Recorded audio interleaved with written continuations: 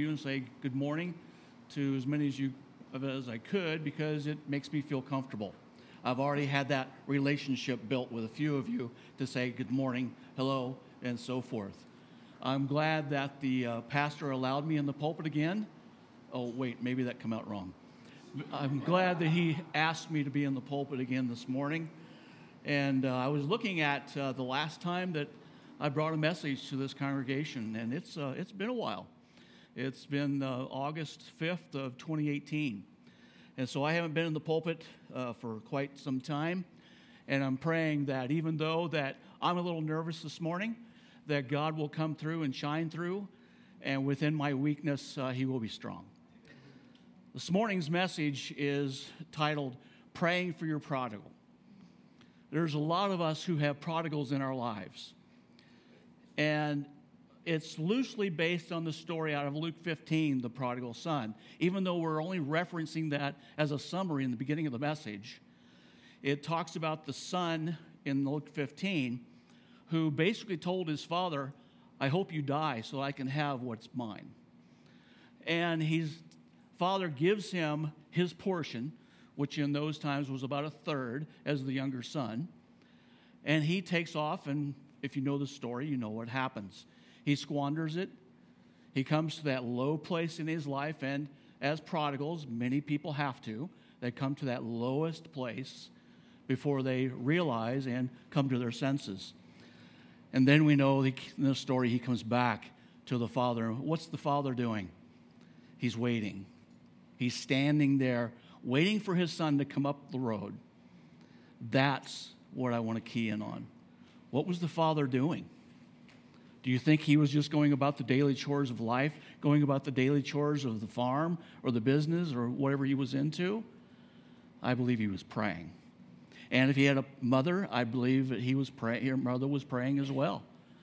And so today, as we talk about that, I want to talk about praying for your prodigals. And how do we do that? Let's take a moment and ask the Lord to bless our time. Father, we are grateful and thankful, Lord, that you are here, that it is your power, it is your strength. It's not my own, for, Lord, you know within me is weakness. We pray, Father, for that strength to bring forth this message as only you can. Through your word, Lord, we pray that there is an anointing upon your word to receive it, to understand it, and to put it into practice. We thank you, Father, and I'm praying for one thing, victory, Lord, in every life that's here and every life that's online watching. I pray for victory in Jesus' name. Amen. I'm doing something I've never done before. I thought, hey, if Kevin can bring his laptop and try it, I'm going to try it. But I don't have quite the faith that Kevin has. I still have the message over there in a book, just in case. So if something happens, anyway. Number one on your outline. The problem is always on the inside. It's always inside. How quickly we can fall, how far we can go, and how easy it is to deceive ourselves and others. Those stinging words we speak in an inner battle that we all feel from time to time, a battle we sometimes sing about in familiar words, prone to wonder, Lord, I feel it, prone to leave the God I love. I know many of you have prodigals. You have loved ones who have strayed far from the Lord. Some grew up in the church. Some of them were raised to love Jesus. Some of them at one time could quote numerous Bible scriptures. Some were leaders in the youth group. Some were on mission trips. A godly mother prays for her wayward son. A wife prays for her husband. Husband prays for his wife. A young man or young woman prays fervently for deliverance of a family member or a friend. A father prays for a stray daughter. And at times, many feel just like the psalmist in Psalms 10, verse 1. Why, O Lord? Why do you stand far away? Why do you hide yourself in times of trouble? Today, a loved one or a friend may be far from God. And quite honestly, you don't know what to do. The problem is always inside. Some of them are doing things that would shock us.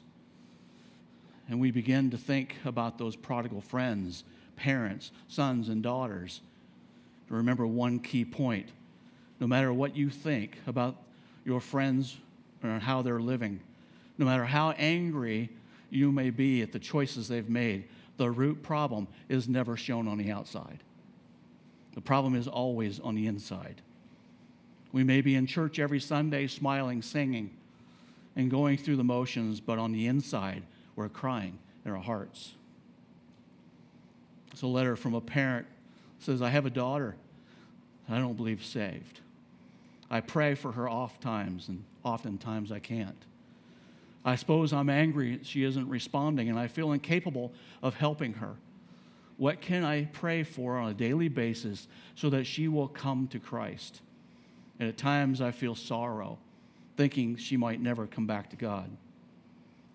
I believe this parent speaks for many mothers and fathers everywhere who pray for their prodigal children, often for years with seemingly no results. I don't doubt that praying parents must at some point feel like giving up. And it must be hard not to get angry when you see your children repeatedly making bad choices and showing no interest in the things of God. What do you do then? How do you keep believing for your own prodigal son or prodigal daughter? Now, when I use that word prodigal, I'm referring to anyone who's drifted away. I'll reference sons and daughters, friends and family throughout the message, but what I mean is the prodigal. This person has totally rejected the Christian heritage.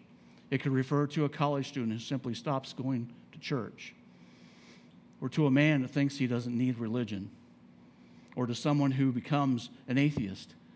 A prodigal can be someone who gets so busy in their career that they have no time for God. Your Bible study becomes non-existent. Your prayer life simply praying for your food. The answer only God knows, because only He can read the heart, right?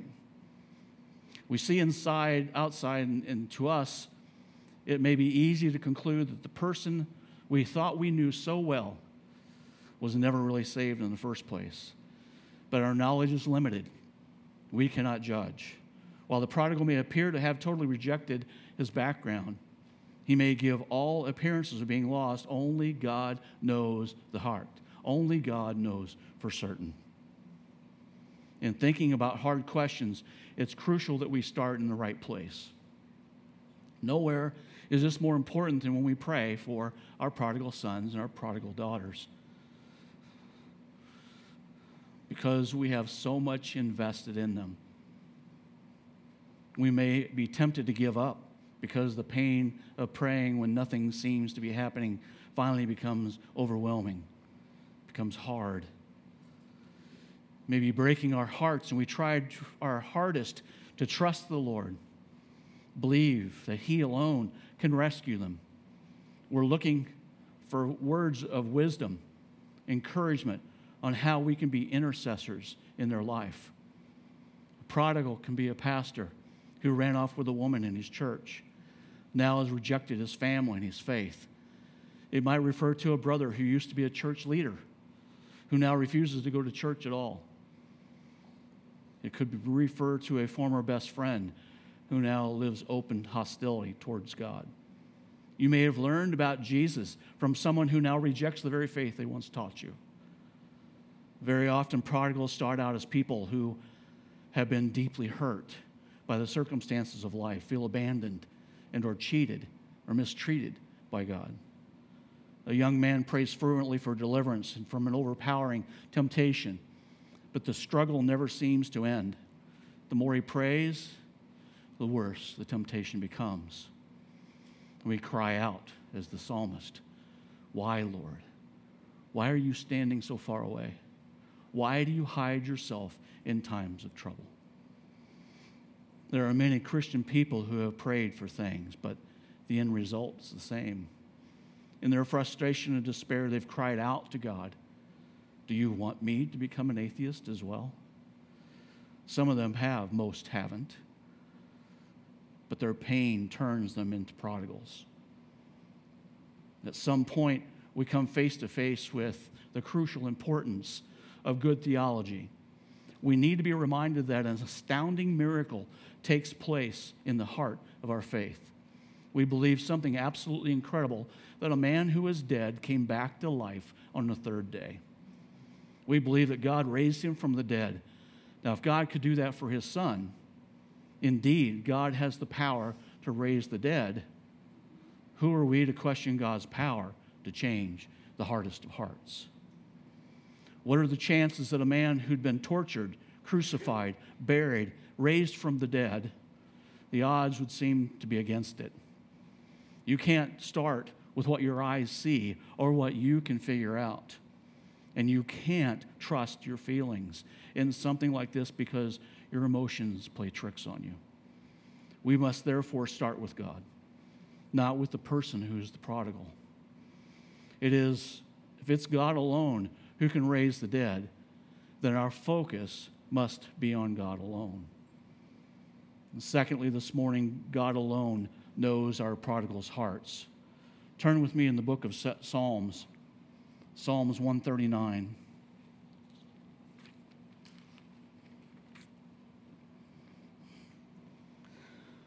We're only going to read the first 4 verses this morning. I suggest that after lunch today, go home, take just a few minutes to read through these verses in Psalm 139. And if you can, read them to someone you know. Read them aloud and listen to the heart of God and what he's saying about the heart of the prodigal. Verse 1 starts, "O Lord, you have searched me, and you have known me. You know when I sit down and when I rise up. You discern my thoughts from afar. You stretch out my path and my lying down, and are acquainted with all my ways. Even before a word is on my tongue, behold, O Lord, you know it altogether." And it goes on to speak that same thought process to the end of the chapter. We look at Proverbs, the 4th chapter, just a few short pages ahead of Psalms. And looking at verse 20, we see that he says, "My son, be attentive to my words. Incline your ear to my sayings. Let them not escape from your sight. Keep them within your heart, for they are to those who find them, and healing to all their flesh. Keep your heart with all diligence, and from it flow the springs of life. Put away crooked speech, and put devious talk far from you. Let your eyes look directly forward, and your gaze be straight before you." In verse 26, "Ponder the path of your feet, then all of your ways will be sure." If you underline in your Bible, I've underlined several words, and in verse 20, it's my words. 21, within your heart. 22 are life and healing. And 23, keep your heart. 24, put away crooked speech. And 25, let your eyes be straight before you. And all of 26, ponder the path of your feet. So it looks like this when you read just the underlines of the words, not taking away from Scripture, but bringing clarities. My words are within your heart, for they are life and healing. Keep your heart. Put away crooked speech. Let your eyes be straight before you. Ponder the path of your feet. He's talking about the heart that God wants to bring into clarity to not only ourselves, but to our prodigals as well. In the first part of Ephesians, which we'll go through a little bit later in the message, verse 1 and 18, I like it out of the NSAB. It says, "I pray the eyes of your heart may be enlightened." Another word for enlightened, a synonym, opened. You could say it, "I pray the eyes of your heart may be opened." We sang the song, "Open the eyes of my heart, Lord," and very appropriate. We need our eyes opened, but most of all, we need our prodigal's eyes opened, right? We need them to see what they're doing and what's going on in their life, what the choices they're making. We can't do that. Sometimes we're shut out. I pray for several of my family members, and I know, because I've either been too strong or I'm too close, that I won't be the one to ever reach them. It'll be somebody else. And I pray that God opens the eyes of their heart, and that they might find and know Jesus. The heart has eyes, and when Paul speaks of your heart, he's not referring to the organ that's in our chest that pumps blood, but he's referring to the heart, to what we might call the real you.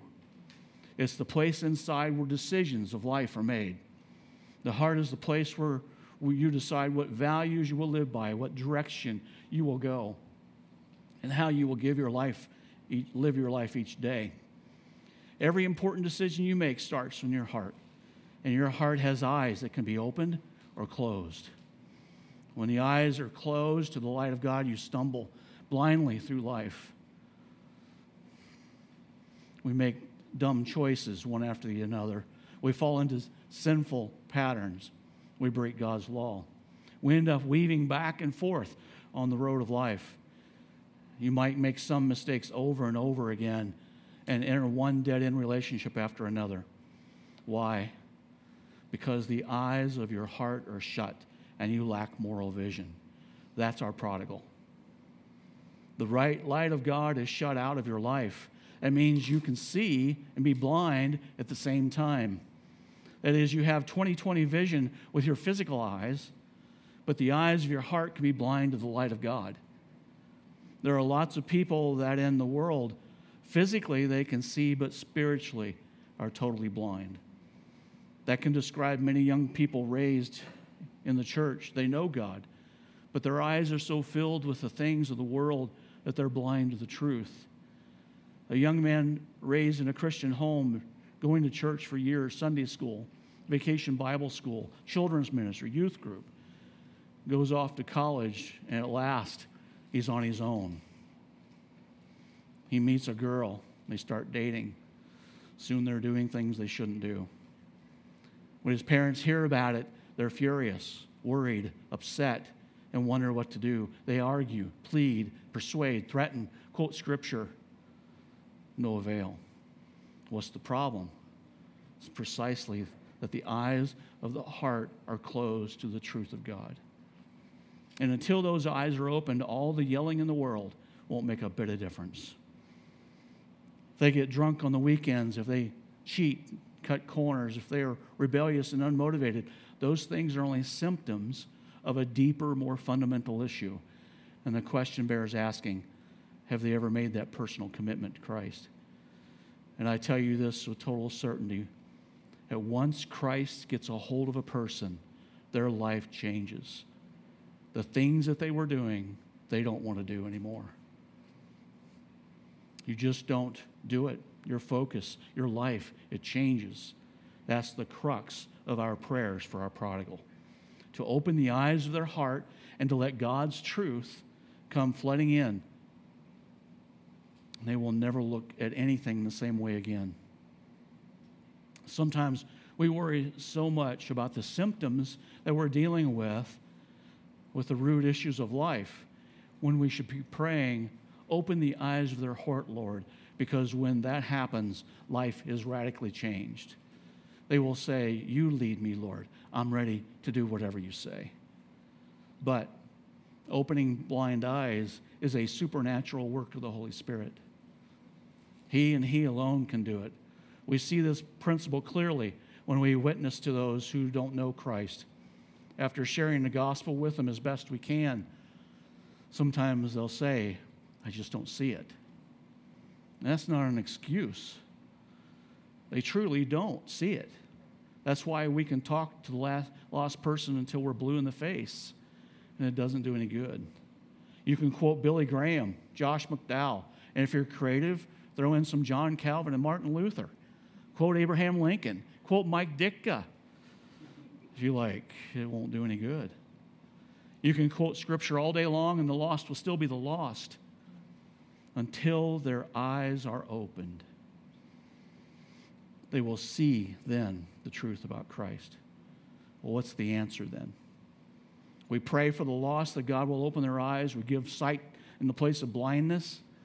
We enable them to hear. We create within them desire to understand, give them a hunger for Jesus, then grant them faith to believe. In short, we prepare to share Christ with others.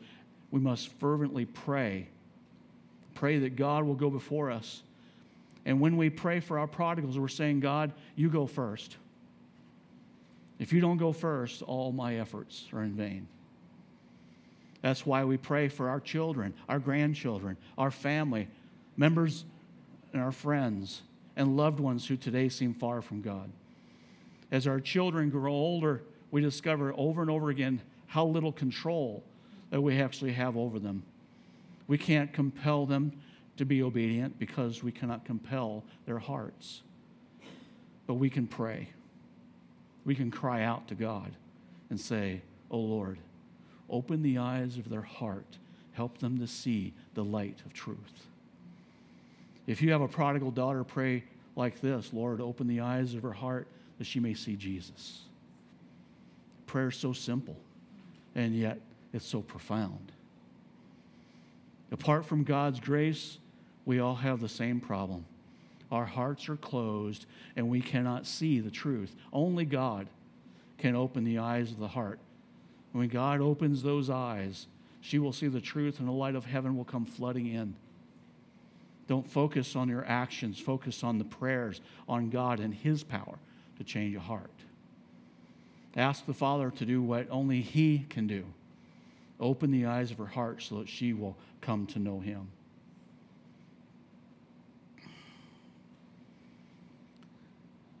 There's a story of a mother's tears. It's a story about the power of prayer to reclaim a prodigal. It's a story that's over 1,600 years old. And it begins with a woman named Monica. And forgive me if I read the story, but it's hard for me to memorize some things anymore. But with a woman named Monica who was raised in Christian parents in North Africa. When she was old enough, her parents arranged a marriage to a pagan man. Eventually, the marriage was very difficult because of divided spiritual loyalties. Monica and her husband had 3 children. 2 of them followed Christ, but one left the faith of his childhood. And by his own admission, he chose the path of worldly pleasure. For many years, he lived with a mistress, and together they gave birth to a son out of wedlock. He broke his mother's heart by joining a religious cult. Monica prayed 17 years that her son would return to Christ and the church. Looking back, her son said that she watered the earth with her tears for him. She fasted and prayed, asked God to save her son. One day she went to the bishop and asked with tears why her son was still living in sin. And the bishop replied with words that have become famous: "It is not possible that the son of so many tears should perish. Your son should be saved." And he was right. It took several more years of fervent praying, but eventually Monica's son came to Christ. His name is Augustine. We know him today as St. Augustine. He's universally regarded as one of the greatest thinkers in Christian history. He makes it clear in his confessions that his mother prayed him to Jesus. Mothers, pray your children to Jesus. She would not give up, and eventually God answered her prayers. His works are still printed today. You can still see his books. Number 1, the problem is always on the inside, where God can get at it.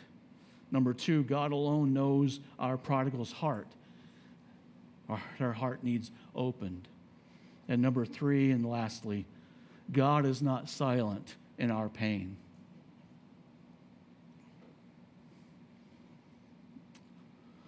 Gold, diamonds, even silver may have value, but I believe there is no substance on earth more valuable than the tears of a godly mother. There are mothers and grandmothers who have prayed their children, their grandchildren to Christ. There are mothers and grandmothers who have seen their children in the far country of sin and have prayed them step by step back to the Father's house. And when everyone else gave up, godly women laid hold of heaven and claim their offspring in Jesus' name. And God heard those prayers and answered them. I tell my son often that his mother prayed for him when he was just a little guy. And his grandmother prayed for him when he was just a little guy. And I don't have anything theological to back this up, but I believe that God takes those prayers and he puts them in a sack or he puts them in a jar to the day when he chooses, of his own choice, to bring forth those prayers and answers. I believe today that my son lives the life he's living directly because of a godly mother, a godly grandmother who prayed for him, who believed God, who prayed at a very young age for his spouse. Moms and dads, are you praying for your children's spouses? Are you praying that God leads them to the perfect man, to the perfect wife, to the perfect person that he has chosen? I encourage you to do so. But please don't understand, I don't believe that our prayers contain any merit in and of themselves. But God has ordained both the means and the ends of salvation. And the two chief means of salvation are fervent prayer and the proclamation of his word. We pray because everything depends on God. We preach because the gospel is the power of God for salvation.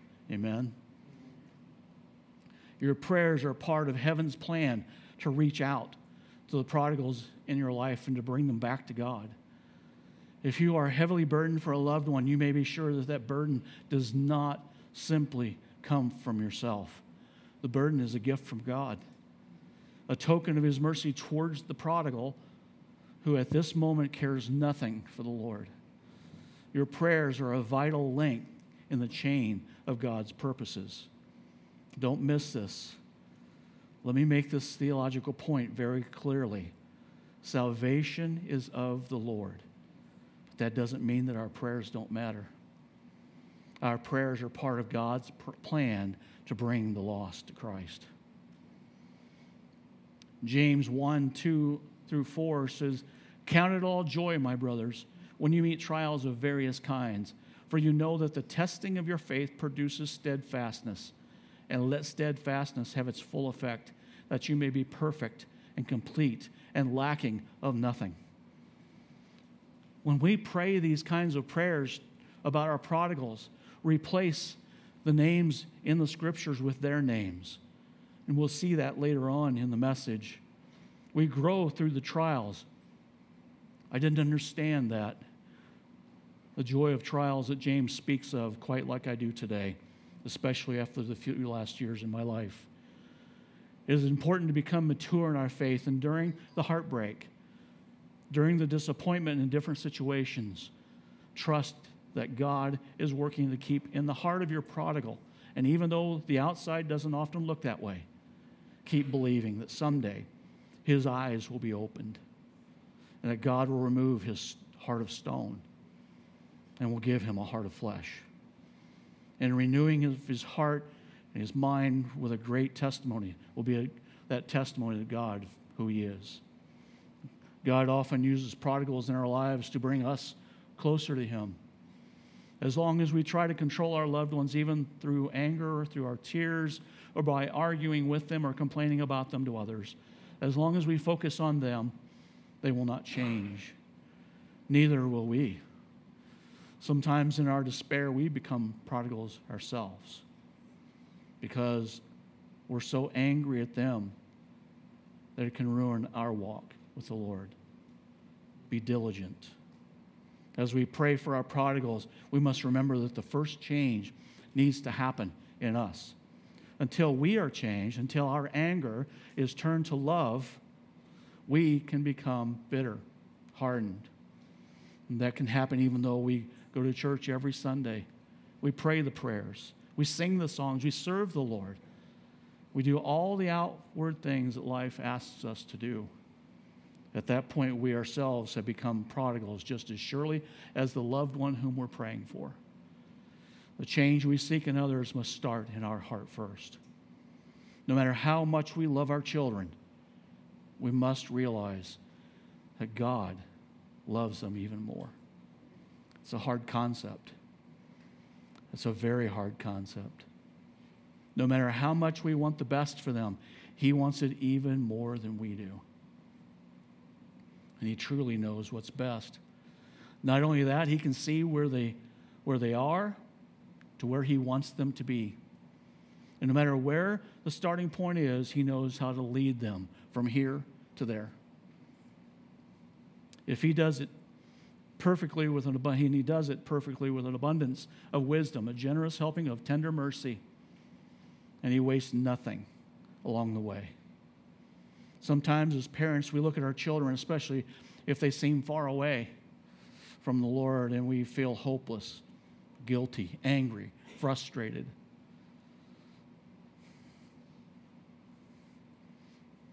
We seem to have rejected all that the prodigal, have been taught. And we must come to the realization that God is a better parent than we are. And that's really, really good news. For those times especially when we've blown it. Because He loves our children more than we do. And He will lead them even when we don't know, and even when they don't know they're being led. He can bring them back to Himself through the road back, maybe long, hard, tortuous, though it may seem to go in circles, and at times even go backwards. At some point, we must relinquish our children into the hands of God and say, Lord, they belong to You. Always have, always will. They were never ours to start with. And it is so hard. It is so hard to yield them to the Lord. But it is made easier if we remember that His love never fails, that He knows what He's doing. And do you have a loved one who's far from the Lord? Does it seem totally impossible that he or she will ever change? Do you get angry thinking about their foolish choices? Do your prayers seem useless? Pay no attention to your feelings. There's more going on in the heart of your loved one than you can possibly know. Remember the story of St. Augustine. His mother prayed for over 17 years, fervently praying, asking, believing, hoping. Don't give up. Keep on praying. Keep believing, because you never know what God will do. Ephesians 1:18, I promised we would get back to that. The full verse says, and I like the NSAB, it says, I pray the eyes of your heart may be enlightened. What's another word for enlightened? Opened. So that you will know what is the hope of His calling, what are the riches of the glory of His inheritance in the saints. Don't we want to pray that for our prodigals? Isn't the end result that someday, that first day in heaven, that they run to Jesus with open arms? That's our prayer. God, open the eyes of their hearts. When you pray for a loved one who seems hardened against the Lord, pray that their eyes of their heart may be open so that the light of God can come flooding in. And if that seems hopeless, at least it puts the hopeless case at God's doorstep, which is where it belongs. I'd ask Dusty, the worship team, to come as we get ready to close. And you may be here today, or maybe you're sitting at home. You've been running from God possibly your whole life. Isn't it time to stop running? You keep telling yourself someday when I'm ready. Well, when is it going to be ready? God has not promised us tomorrow. We may pray in the mornings, thank you, God, for this day. God doesn't promise us today. God doesn't promise us the next 5 minutes. Remember what I said earlier. Keep believing when all hope is lost. Jesus loves the people we're praying for, and He will lead them even if they don't know they're being led. And He can bring them back.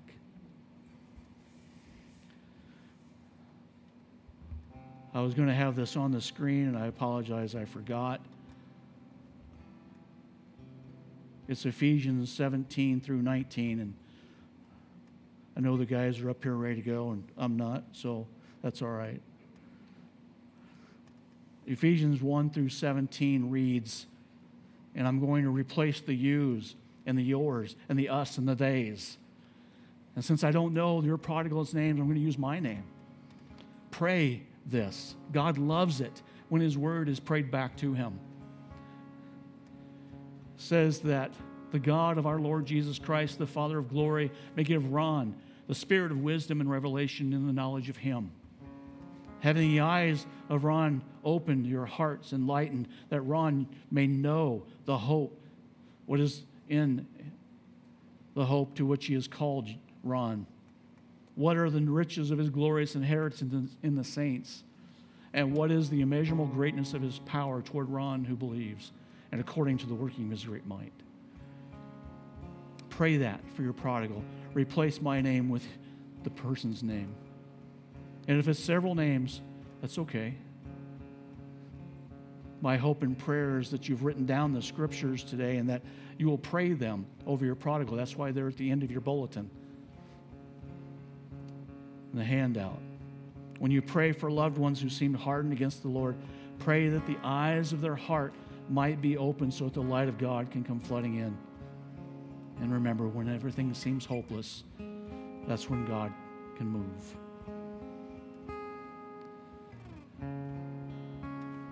Let's take a few minutes and pray, and then we'll close.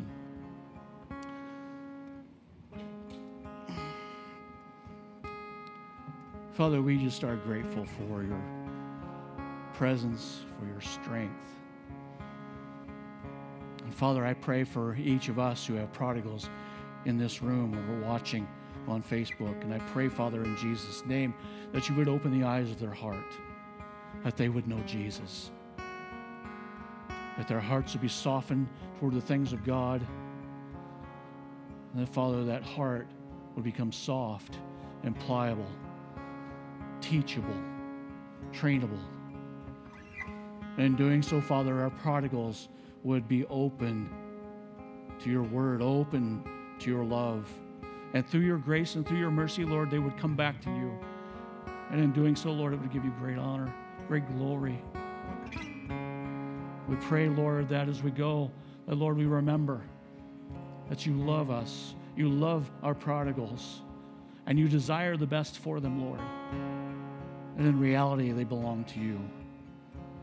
And Father, we give them to you in hope, in faith, in trust that, Lord, you're working on their behalf. We pray this all in Jesus' name. Amen. If you stand.